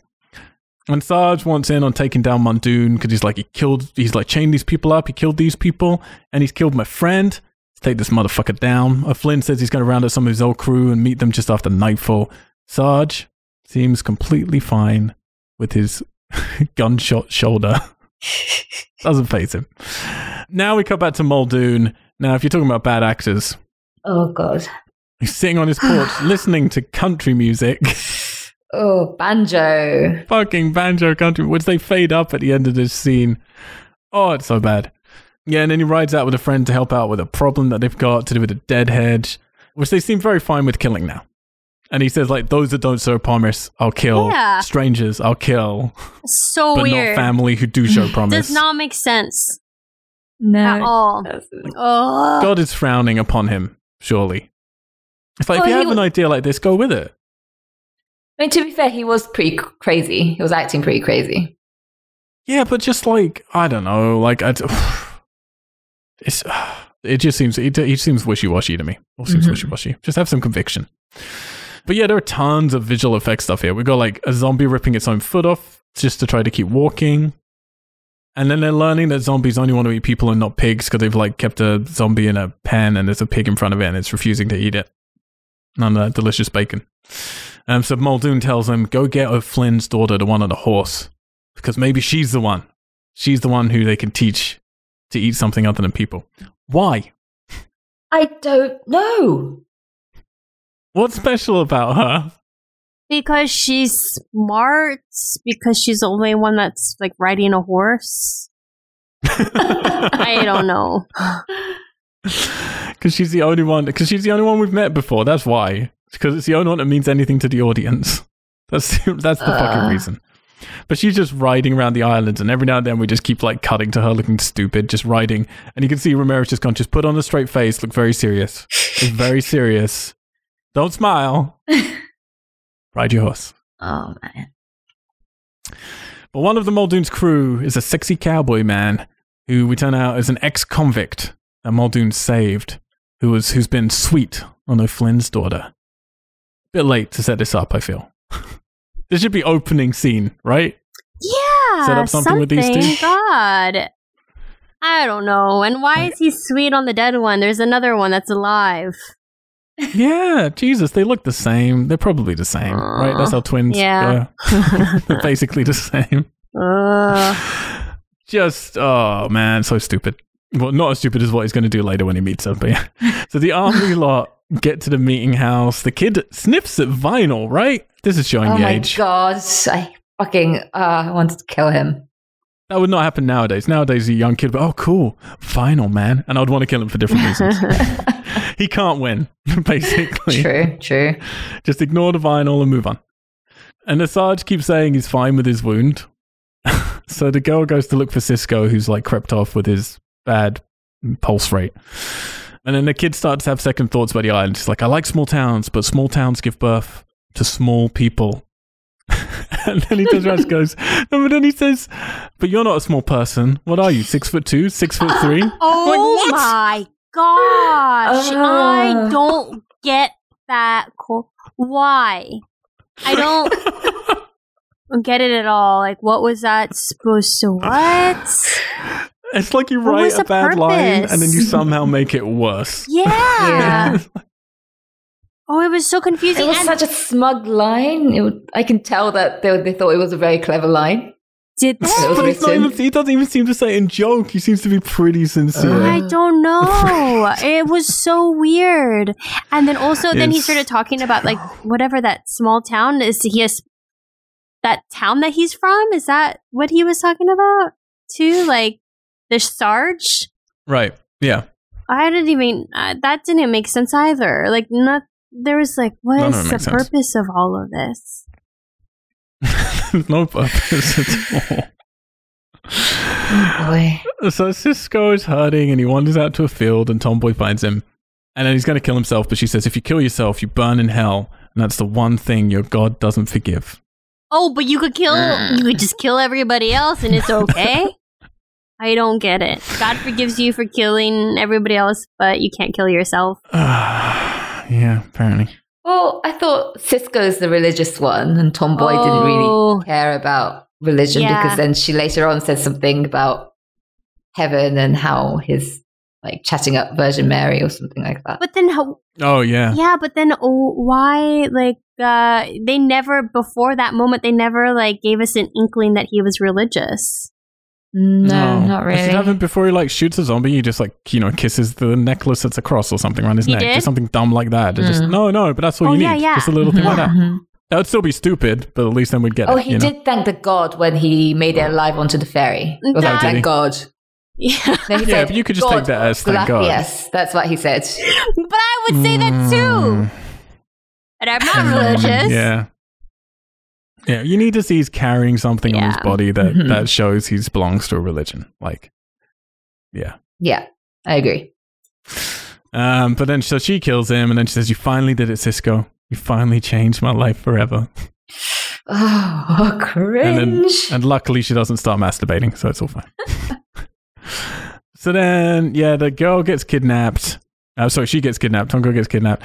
And then we come back to Sarge, and he suddenly says, out of nowhere, I think I need to check the shoulder out. And then just blacks out. It's like, dude, you were shot in the fucking shoulder. And then he spent scenes because Romero basically was like, oh no, I don't want to deal with this yet. Just being like, I'm fine. Not even looking in pain. And then he just suddenly just blacks out.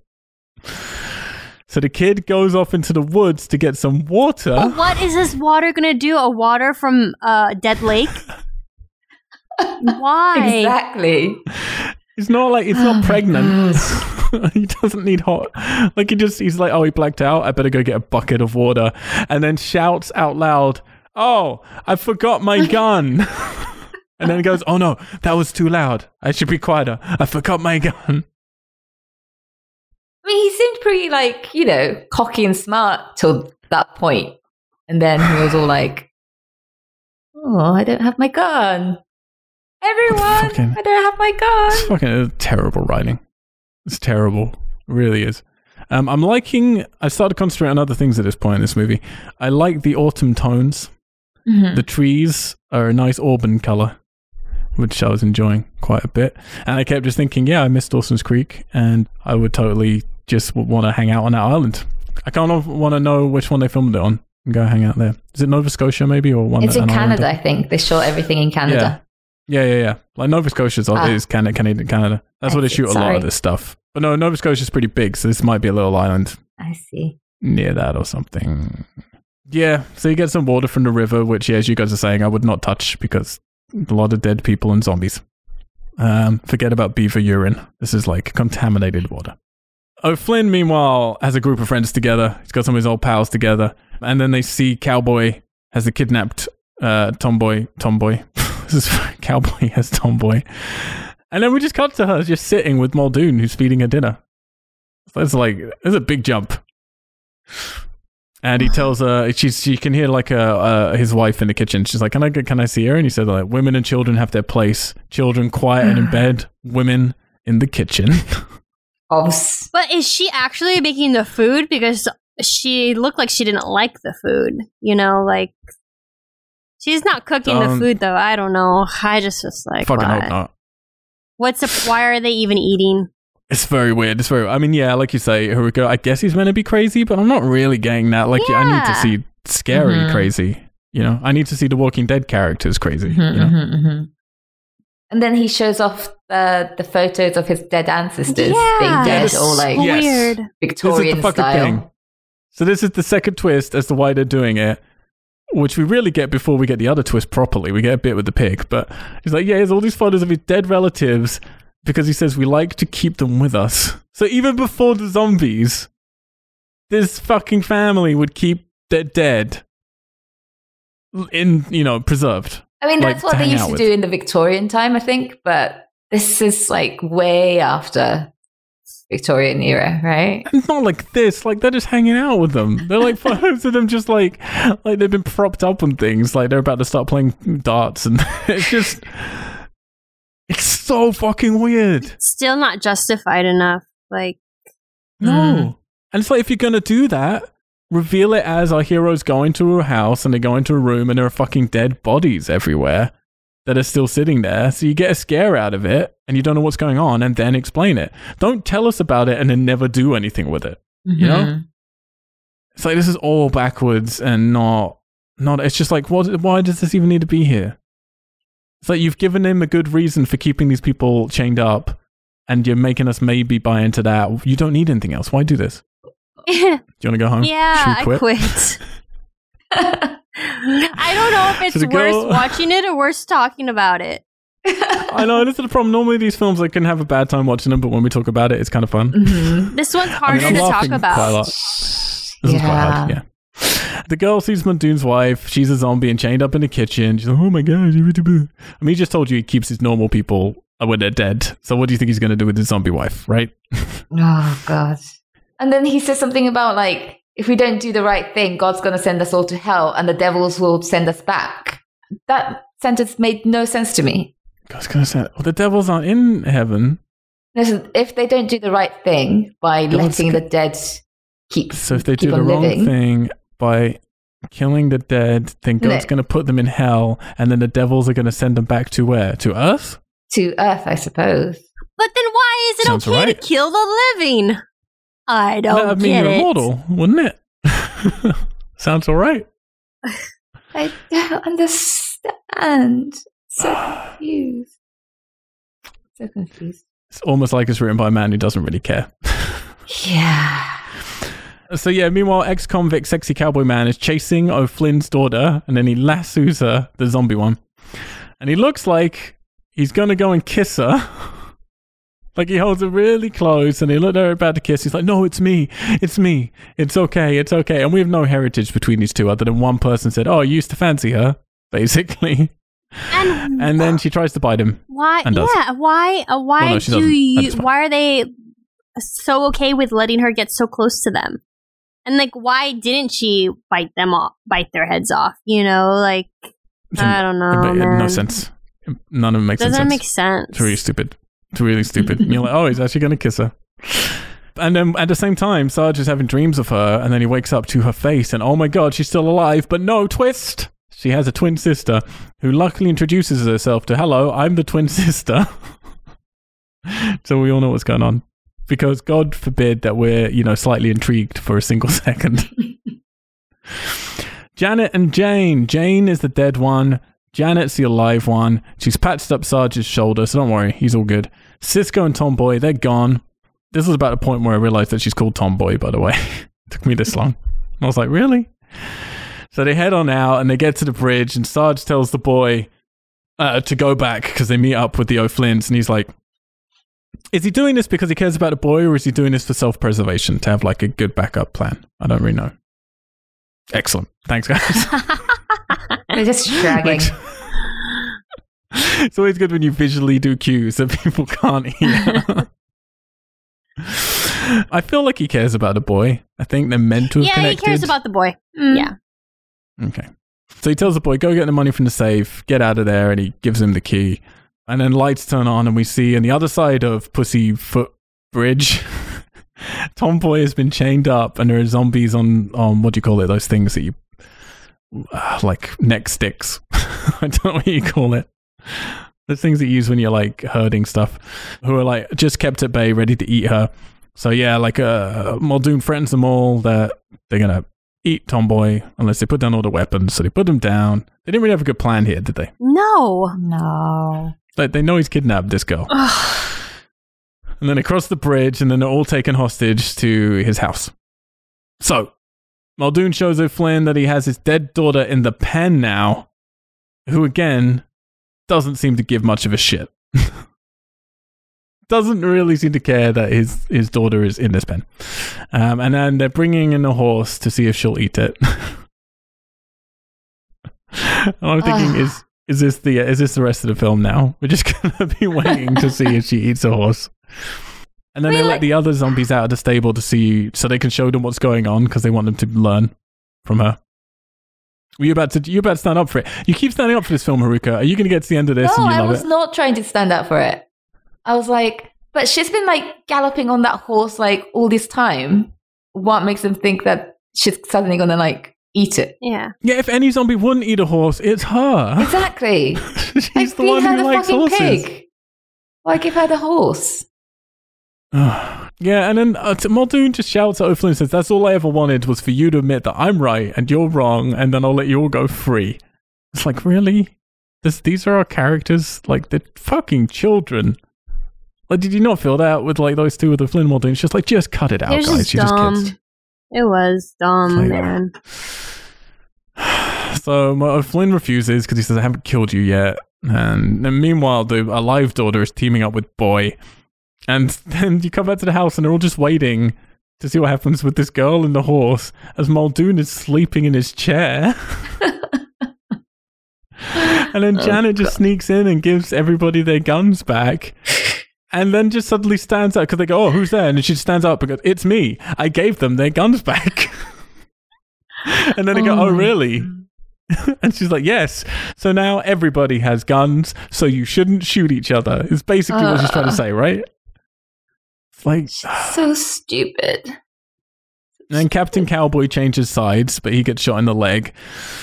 And then, yeah, the zombie twin sister reaches out for the alive one, so she stupidly walks over because, of course, zombie one bites her. Oh, be careful! Be careful! Like, don't get too close. You don't know. You know what they tend to do? Nobody said fucking anything.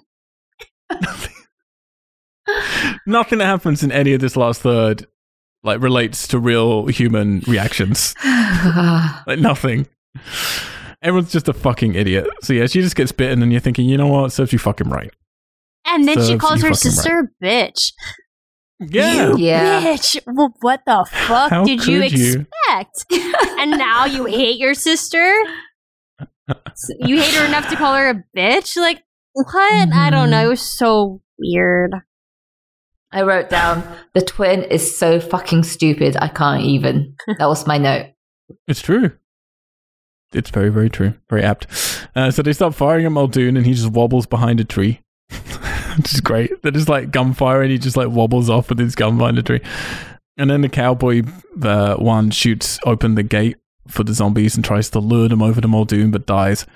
I know you mentioned it briefly at the beginning, Haruka, but the music in this is so fucking dull. So awful. It's fucking terrible. And this guy who did it, he has done so much stuff. Like, we were checking him out beforehand, and this guy has done, I didn't even write any down because he's done so much stuff. Mm-hmm.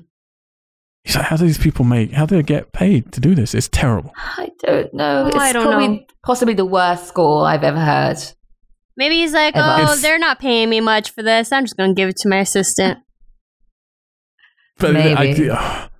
From the look of the pedigree of the other stuff he's done, I think he would do that with every single film. Like, this is just like, it's terrible. Terrible. There's no inspiration here at all. Again, we have some cool kills, though. So we got a person has his scalp ripped off by a zombie. That was pretty cool. Oh, yeah. And then that penis thing, like somebody got stabbed through the penis. Get a poker through the groin. Yeah. A zombie gets spiked through the eye. A guy gets ripped in half. A zombie gets an axe head accidentally flipped into their head. This is freak. Some of these bits are pretty cool. If I was in a better mood for the rest of the film, I'd be having fun with this stuff. But I'm just so tired by this point. And then a very, very strange setup happens. I don't even know how to explain. Where a guy ends up hanging upside down with a zombie hanging upside down. And you're waiting for... I don't know about you guys. I was waiting for them to come back to these two at some point. Because this is surely comedy gold. Like, there's stuff you could do with this. And they don't do anything. They just show them both hanging upside down. And then nothing happens. And they just cut away. And it's like, just come back. And they're still like going at each other upside down or something. Or they can't reach each other. Or he's trying to get away. Like... That's like a tense situation, and then he just leaves it. And then Flynn uses a zombie as a shield as he works his way towards Muldoon, and he tells him he only has one bullet left. Muldoon also, and he has one bullet left. So, hey, we're back in Western territory. And then he says, I've seen everything die around me. Now I'm dying. And then his daughter comes over. Like, what does she say to him? Fuck, I've forgotten. She says like one sentence to him. She like shouts at them for like doing all the shooting. No, sorry, that's her, isn't it? Who that's says that? Her, sorry. Yeah, she says, yes, now I'm dying. Yeah, so I've seen everything die around me. Now I'm dying. That's literally what she says. And with that, O'Flynn just turns to Muldoon and says, I've seen the error of my ways. Like, that's it. Like, hundreds of years on this island of family feuding. This entire film of him being a complete prick who's like no reasoning, doesn't give a shit about his daughters, either of them. And will do, like, just doesn't care, just wants to, like, be right. And then she says, I've seen everything die around me, now I'm dying. And he's like, I've seen the error of my ways. It's just terrible. But Muldoon shoots him in the back. So Flynn shoots him back with his tiny secret sleeve gun. Yeah, but before he falls to the ground, he says, you bastard, Muldoon. Like, really? Really? Do you reckon he let them ad-lib all this stuff? He's just like, just go nuts, guys. Oh, God. It's fucking terrible. Janet sees Zombie Jane go over to a horse and bite it. But only Janet sees it. Because everyone else is fucked off. They all start walking away. But Flynn is still alive. And he has one shot left. So Janet comes running over to Sergeant and company to tell them the news about the horse munching. Very excited about this horse munching news. But then her father shoots her in the head. And then walks off like a crazy motherfucker. Good day to ya. Again, a man who has been single-minded for hundreds of years, his entire family. Then this same daughter says that she's dying, and he changes. He's like, I've seen the error of my ways. But then because she might say something that might prove that this other dude had been right all along, he just shoots her in the head. And then he's like, she said that I could never, I don't even know. I'm doing like a country accent now for his Irish accent. Yeah. She said I could never do it. She said I would never shoot one of my own. And look what I did. I did it. Like, so proud. I don't know. I will kill my own family. Which again is fine if like any of this was earned or if there's any consistency or anything. No. But it's just like, it's just random. It's not earned. It's just random stabs in the dark. Oh, fuck me. That's what years of incest do to you, you know? That's a good point, man. Crazy. That's a good point. Incest makes you stupid. Mm-hmm. Maybe Romero was from incest. Fucking hell. He's a lovely man. No, I know. He looks so sweet, and he seems so sweet, but he really does. I watched that little opening or whatever. It says, do you want to see the introduction from Romero? And I was like, really? Okay, I'll watch the introduction. But isn't he a nice guy? Yeah, like I don't know why. But when he writes, I just don't know. I don't know. Very affable man. Yeah, if there's anything people take away from this podcast and this film, I think it is that incest is bad. That's really good for you. That's really what this entire podcast has been an advert for. They find a boat, and then they say there's a world out there, there's money out there, but we came here because this place could be better. What makes you think that we won't turn out like these assholes, though, if we stay here? And then he said, and then we get some VO again from Sarge. It's like, I was on Flynn's side from the beginning, so I just saw Muldoon as the enemy, but I always wondered. We decided to take the money and run, but I still wondered. What if Muldoon was right? I guess we'll never know. And then we come back to the island and all the zombies are now just chowing down on horse. Was Tomboy with them? Yeah, I think so. I think she was. I think it's the three of them. Okay. Tomboy, Boy, and Sarge. I don't know. I would have stayed on the island. Oh, fuck yeah. 100%. 100%. Clean it Nearly up. everybody's dead. I would just kill everybody who's left. Yeah. I mean everybody. I don't care if they're alive or not. Everyone's stupid. Just kill them all. Burn the bodies and have your little island. It's a great island. Yeah. It's got a bridge. Houses. Got at least one horse. I mean, really, that's all we've seen is one horse. Yeah, really. I mean, two maybe. That cowboy guy's got one as well, I guess. So then we get one last bit of VOs. It says, pretty soon no one remembers why anyone was fighting to begin with. And it becomes just about those stupid flags. And we see Zombie O'Flynn and Muldoon, cowboy style, with a stupid big moon behind them, clicking their empty guns at each other. The end. I mean, that end shot was kind of cool in a very stupid, No. Shaking your head there. There's so much, like, if people listen to this podcast, like, they might tune out because there's a lot of silences going on. It's because we're all just looking at each other, just shaking heads in silent remorse, basically. Yeah. The energy level for this. This is the thing, is like, honestly, yeah, that end shot could be cool. Stylized. But it looks fucking terrible, and these characters are so stupid. Yeah. And just that VO at the end. It's like, yeah, again, like, I like Romero's points for this stuff. I'm very anti-flag. I don't like flags. I think that, segregation is caused by flags, and really countries being countries. I don't believe in nationalism to anywhere. I would love a one-flag world. I agree with a lot of the stuff he's trying to discuss here. And now we end up like, everyone's just fighting and you don't remember why you're fighting anymore. And that's definitely something that feels present in everything right now. Like, people are just angry with each other. We're going to forget why that began, Mm-hmm. Like, why did you make this movie? Yeah, we remember why we're angry with Romero right now. Oh, it's just sad because it's his last movie and you want to really love it and you really want to have fun with it. But it was a hard one, man. Yeah. Yeah, it was. It was. All right. I think I can tell where this might be going.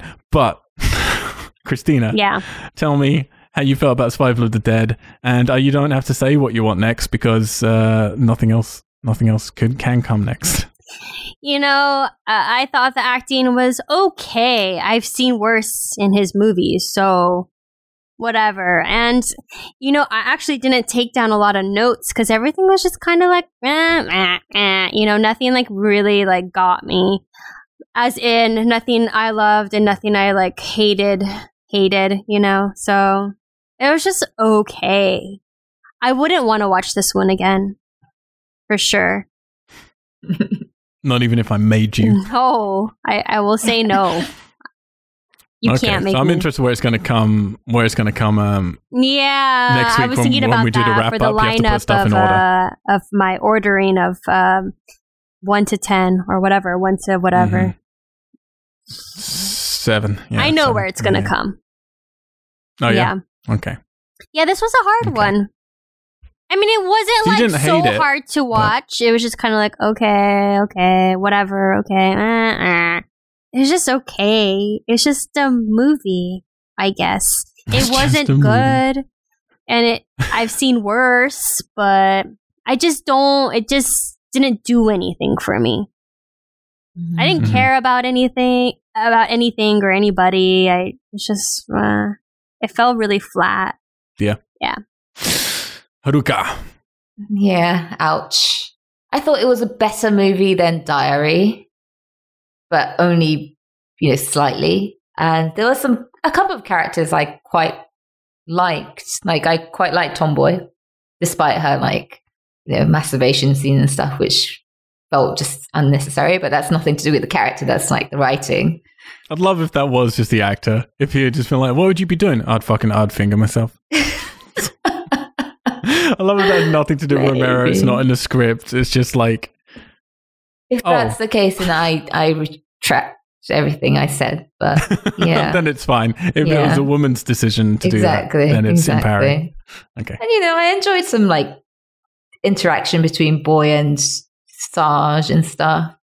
But yeah, it was pretty for me. A lot of the logic in it didn't make any sense. Like how they were like, oh, but what if we can teach the zombies to eat other animals instead of humans? I was like, no, that's just gonna broaden their menu. That's just gonna give them more options. And then also, will the animals turn into zombies, and then will the animals start eating us too? Like, what the fuck? Exactly. Good point. They'd never thought about that. half-eaten animal zombies. Yeah. It'd be terrifying. Imagine if pigs Half-eaten and zombie- horses were coming after us, trying to eat us too. Fuck, man. Oh. That'd be fucked. I want to see that movie. That'd be terrifying. Yeah. Yeah. It was, yeah. Yeah. There's so much disinterest coming from this podcast. There's just an air of just. I mean, yeah, I don't think it was a terrible, terrible film. Writing was pretty bad, and the Irish characters were pretty awful. But other than that, it was just okay, but exhausting to watch because it was just so. Mah. Yeah. I can't even love to hate it. You know what I mean? It was just. I do know what you mean. So, I mean, yeah. So, Romero's 72 when he made this film. And I'm not saying directors can't do interesting stuff in the 70s. We go back to Scorsese and Wolf of Wall Street quite a lot, which feels like a young man's film. But for sure, you're getting tired at 72. I'm tired now and I'm in my 30s. But yeah, I mean, honestly, with this film, it feels like we had that intro where it explained where his headspace was at, and he felt like he wanted some time off, and he didn't want to make another one straight away, but he was pushed to because of this moderate success the Diary had been. And he really wanted to do something different. Like, he's always into these romantic different stuff that he wants to make, but people just want to make dead films, and he enjoys making them. But I think he likes to spread them out, take his time, Mm-hmm. And he just came off the back of doing 2 in a row, really. Like, it was a short period of time that you've got Land and then Diary and now this. And honestly, I didn't hate this as much as I thought I remembered hating it, and as much as everyone talks about it, because it does just kind of wash over you in a weird way. Other than when O'Flynn and Muldoon are on screen, then I kind of want to kill myself. They're just so fucking terrible. But the rest of it is just this is the problem. Honestly, I think there's a whole bunch of cool ideas here. I think there's a whole bunch of things where it's yeah, that's a logical, interesting new place to then take the zombie thing. Let's have this army group on the road. Like we said, they go to the island. They are on a boat. They come across these weird cult group who want to keep all the zombies alive. They're trying to find out if zombies will eat something else. I like all this stuff. It could be cool. And even like you say, the things like the ending could be cool. But you throw in the acting, you throw in the script, you throw in the fact that Romero can never really do a good frame. And sadly, he keeps repeating using the same directors of photography who are terrible. You throw in actors who, sure, may not be terrible, other than a couple, I think, but they're not great actors. And you throw in effects, which are going CGI now rather than practical.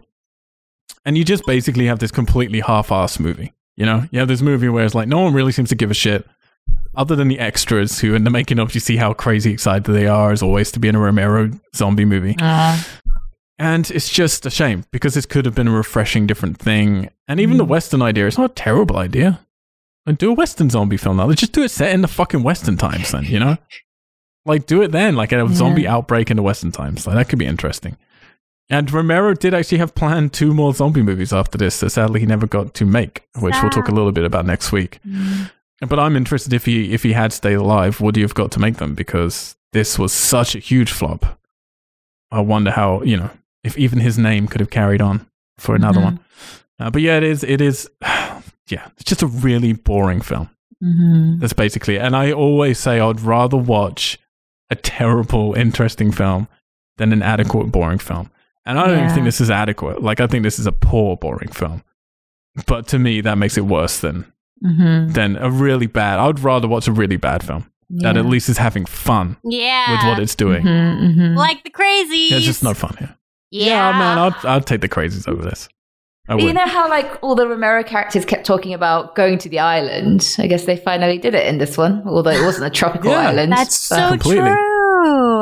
Completely. That is so true. I wanted to see that payoff. Yeah. Oh my God, what if they went to the island and everybody from all the other movies were there? Oh, that would have been so cool. That would have been awesome. That would be amazing. That would be pretty amazing. Someone will have to make that film. And then Jack from Lost turns up as well. He runs through the woods. He comes out. It's like, oh, there's a polar bear. Remember Lost? Yes, remember that when that was a thing? Can we talk about Lost now? Does anybody care about Lost still? Is that still? Are people still into that? Like Christina's into Buffy. I never secretly. watched it. So I don't know. Oh. First episode's still brilliant. Fantastic first episode. Yeah, so there you go. That was Survival of the Dead. I don't think any of us really liked it, but we'll talk next week about where it fits into the full echelon of Romero movies, because next week will be our Romero's Living Dead wrap up, where we will be hopefully have a little more energy and we'll get to talk about our favorite zombies, our favorite zombie kills, our favorite lead characters, our favorite masturbation scenes, our favorite makeup, our favorite, putting the movies in order, all of that fun stuff. I always like the wrap-ups because we kind of get to look back on everything. And we'll actually get to record that one in person together, which will be fun. So it'll be a nice way to cap off. I'm really excited. If anybody's fallen asleep, we can just reach across and smack him in the face, as Romero would want. Yes, but until then, please do head over to wearegeeks.com, wearegeeks.com. That is where you can patch out to all of our social medias. And you can also patch out to all of our podcasts on the iTunes. Every single Friday, we put up a horror retrospective podcast, including Friday the 13th, Child's Play, Nightmare on Elm Street, The Texas Chainsaw Massacre, Hellraiser, Invasion of the Body Snatchers. What else? I just did something just before this. Other things, too. We've also done Danny Boyle. We're doing Star Wars whenever there's new Star Wars. Luckily, we have a sabbatical now for a year and a half. And Christina is elated about that. Yay. And I think Disney are, because did you hear that, Christina, today? What? They came out with the news of we're having to, they did a comment of we're having to reevaluate and look into why this happened, because Solo looks to be making half the money Rogue One made now, which made half the money the other ones. And they're blaming it on timing. I think it's timing, though. I do. I think it was too soon. 5 months and coming straight away after Infinity War and Deadpool 2. It's a crowded time. But anyway, we got a year and a half till we do that one again. But we also do topical podcasts just called Geeks, which go up whenever we want. Sometimes once a week, sometimes once a month. But we talk video games, we talk movies, and we talk about our own personal lives and our company, which is called We Are Tessellate, who publish this stuff. They're a production company out of London, LA, and Tokyo, making feature films, music videos, albums, video game apps and stuff are going to be coming soon. And we just made a feature film called Starfish, which right in the last few days of finishing, Haruka did some work on that as mocap. Christina is one of the stars in it, and I did 1 or 2 things on it as well. And we're going to be talking about that more, on that regular podcast, and also on the social medias. My personal social media is Mr. Al White, at Mr. Al White, on all of them, Instagram, Twitter, Grindr, all that fun stuff. And also Xbox, you never know. Christina's face. Oh, really? Yeah, and also on the Xbox, where I can play some Friday 13th with you. I can play some PUBG. I can play some... I want to play Fortnite. Not very good at it. Can't build things. Mr. Al White and all that stuff. What about you, Haruka? I think I'm Haruka Abe on Twitter. And I'm definitely Ruka.Haruka on Instagram, because I just checked. Fucking did it. Can't check the other one. There's no possible way. Christina. I am at _ Christina. H-I Christina, not H-I-G-H Christina. Did someone call you out on that? Because I like to get high on Twitter and Instagram. It never even occurred to me. That's fantastic. Well, thank you guys for joining me for all these Romero films. I really appreciate it. And we'll see you next week for the wrap up. Until then, we're out. Geeks. Geeks. Geeks.